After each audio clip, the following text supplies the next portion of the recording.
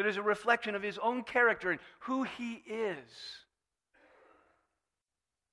And so he tells us what is right and wrong according to his own nature.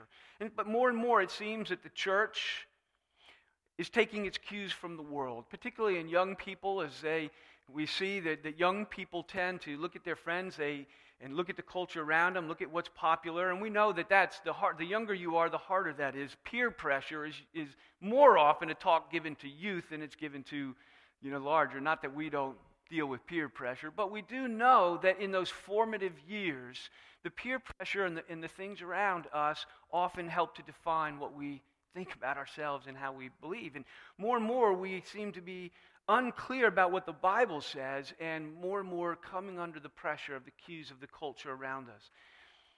But if we were clear about what the Bible says, there would be no discussion. There would only be submission. There would only be obedience. Because the Bible is clear on this issue. The Bible is very clear. The fundamental question then is, what is your view of the Bible? Because when that is decided, the issue is decided. I went to school, I did my seminary in Vancouver, British Columbia, and while I was there, I went to a public debate between the Episcopal Bishop of John Shelby Spong, the Bishop of New Jersey. I went to a debate between Bishop Spong and John Stott, who is an Anglican pastor from England, a conservative evangelical pastor, to debate this very issue. And it was interesting in the course of it where Stott came out and he read several scriptures, a couple of which I'm going to read here in a minute, and he read the scriptures to Spong, and he said, trying to make the statement of what the Bible consistently teaches, and Spong's answer was, Paul was wrong.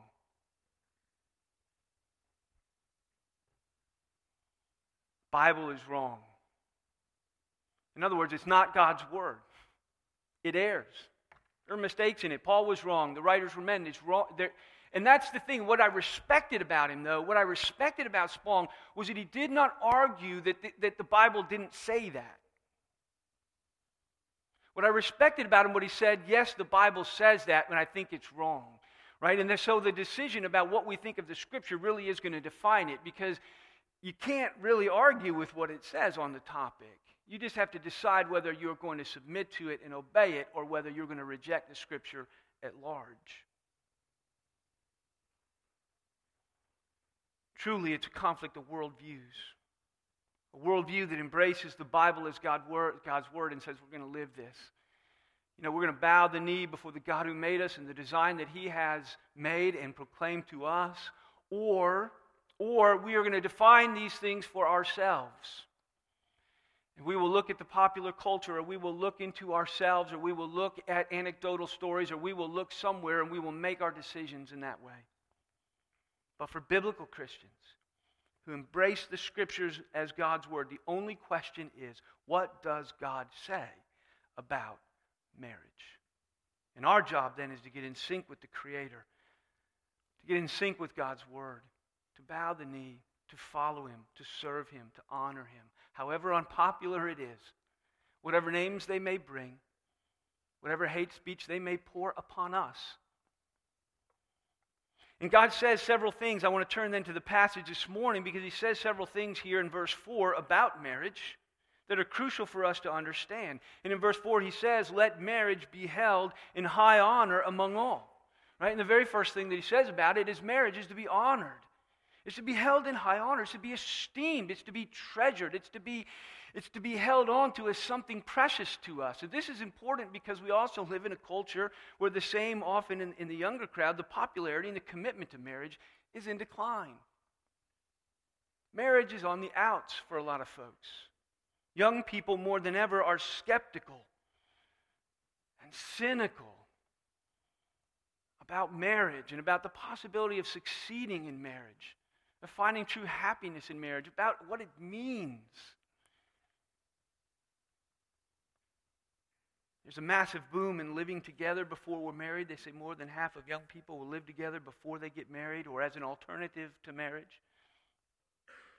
But God says marriage is to be held in high honor by all, which begs two questions for me. If it should be held in high honor by all, two questions. Why? and how. Why should we and how should we? So first, let me address the why. It should be held in high honor. Let me give you 3 reasons. First, because marriage is God's idea. Right? It's not our idea. We didn't invent it. It's not something that we came up with.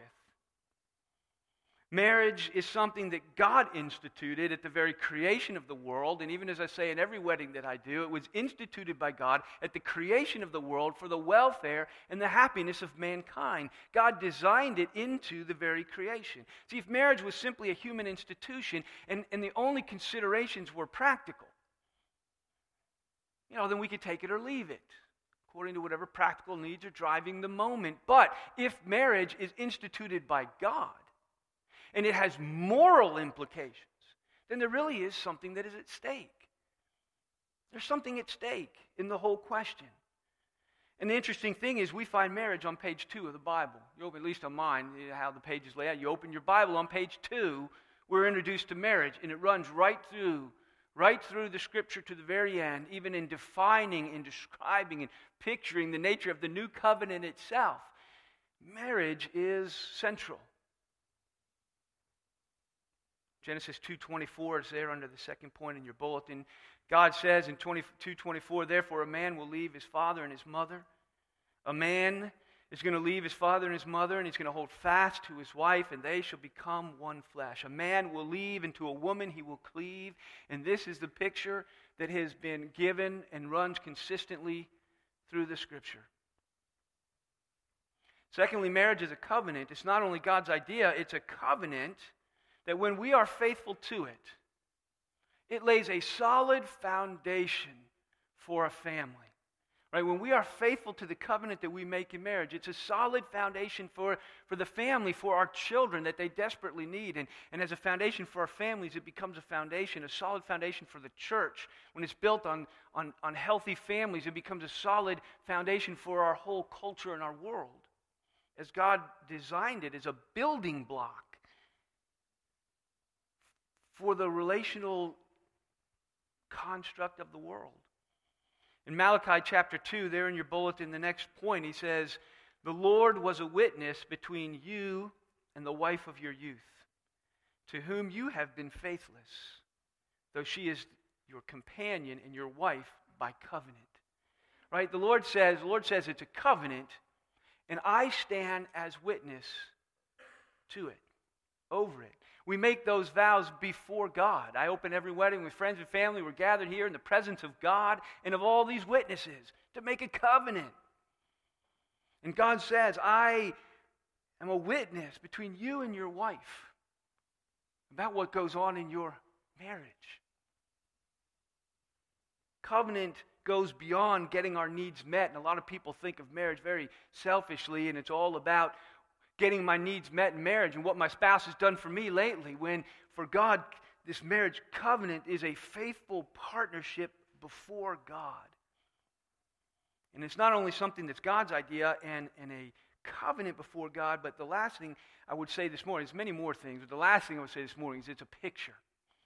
Right? The Bible tells us that marriage is a picture that God wove into the very fabric of human relationships when He created the world, and when He created human relationships, and He institutes it at the very beginning, a husband and wife in marriage. He built into it, this is a picture, He says, of His own faithfulness. It's a picture of His own love. It's a picture of His own covenanting. Right? Ephesians 5, there in your bulletin, the next scripture. Husbands, love your wives as Christ loved the church and gave Himself for. He lays them side by side. Husband, love your wives as Christ loves His church. You see, the one is parallel to the other. The one is a picture of the other. And as Paul finishes the section, he goes on to say, this mystery is profound, and I'm saying it refers to Christ and His church. In our covenant marriages is intended to be a picture of the relationship that Christ has with His bride, the blood-bought church, His people. And as Christ loves His bride, we're to love our brides and our spouses. And the implications of this, just think about the applications. There's a sermon right there. I could just go off on that whole thing. What are the profound applications of the idea that our marriages picture God's relationship to us as his church, and how he loves us and sacrifices for us, and what he desires for us, and how he works for us, how we respond to him. And what that relationship, what would the atmosphere of a marriage be if it reflected this relationship of the love, the everlasting love of God for his people? Our covenant marriages are intended to be a picture of the new covenant, a living picture of how Christ loves and treats us. Marriage is to be held in high honor by all because it's God's idea, and because it's a covenant before him, and because it's a picture of his very own covenant love for his people. It should be honored. Well, that's why it should be honored, in brief anyway. How should it be honored? Well, first of all, and most obvious of all, is to have a high biblical view of marriage, like I just described. Right? The first way that we honor marriage is to have this biblical high view of what's going on, why we should do it. But secondly, the author doesn't leave us guessing. The text tells us, right, in verse 4, let marriage be held in high honor among all, and let the marriage bed be undefiled.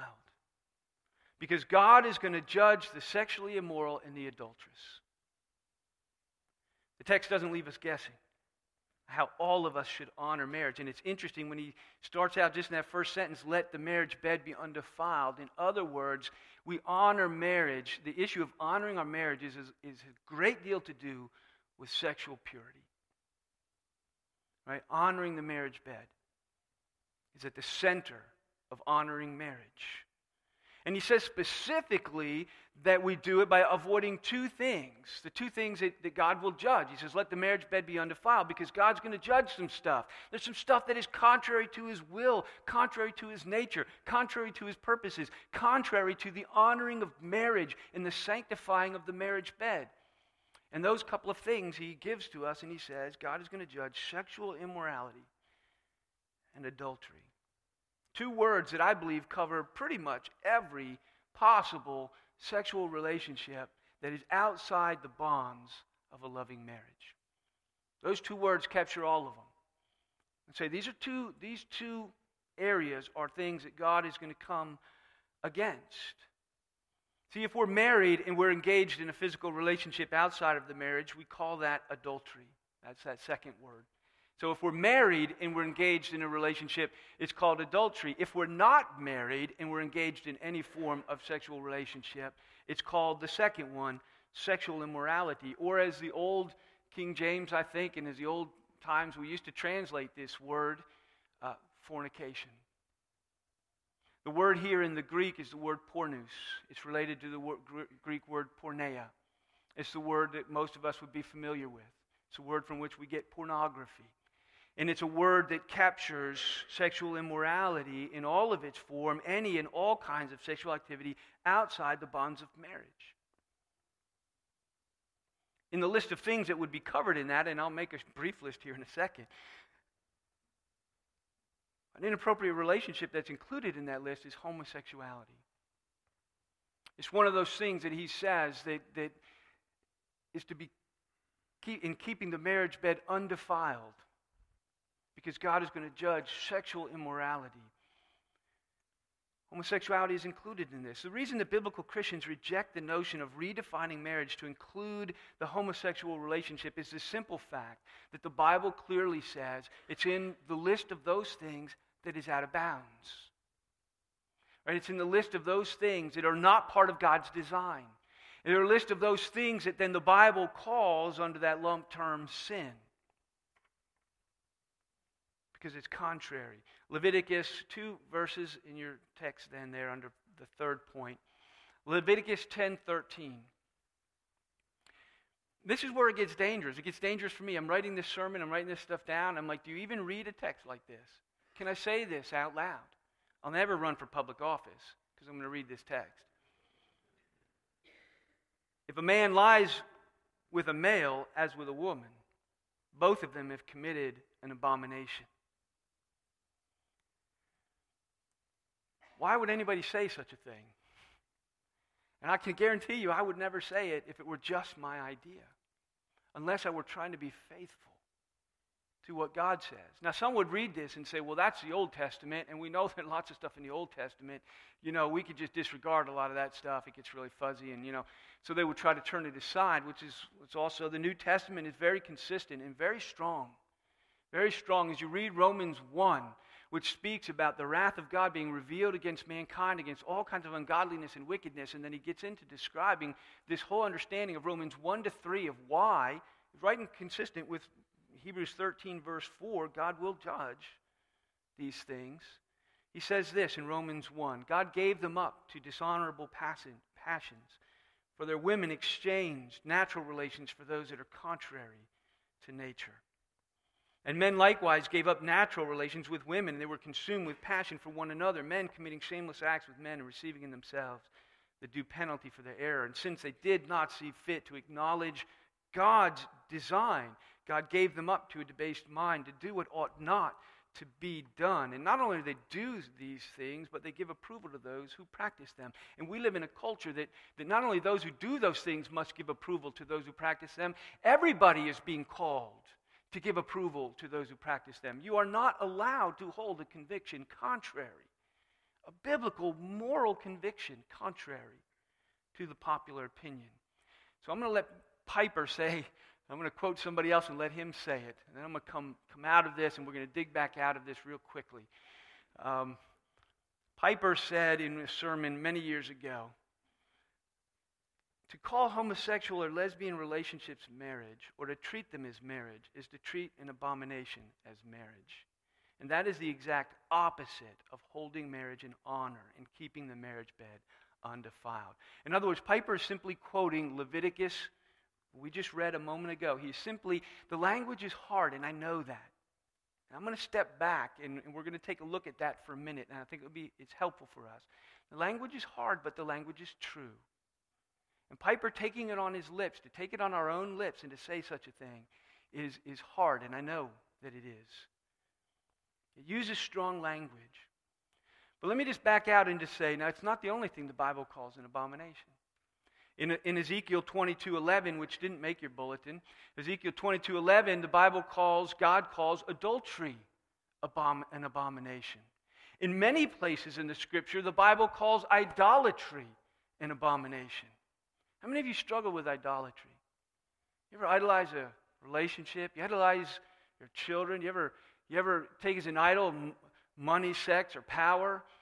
Of being liked or being all the different things that tend to rise up, and we need a whole sermon on idolatry, because as soon as you do that, all of us commit sin that is an abomination. In other words, I would say all sin is an abomination before a holy God.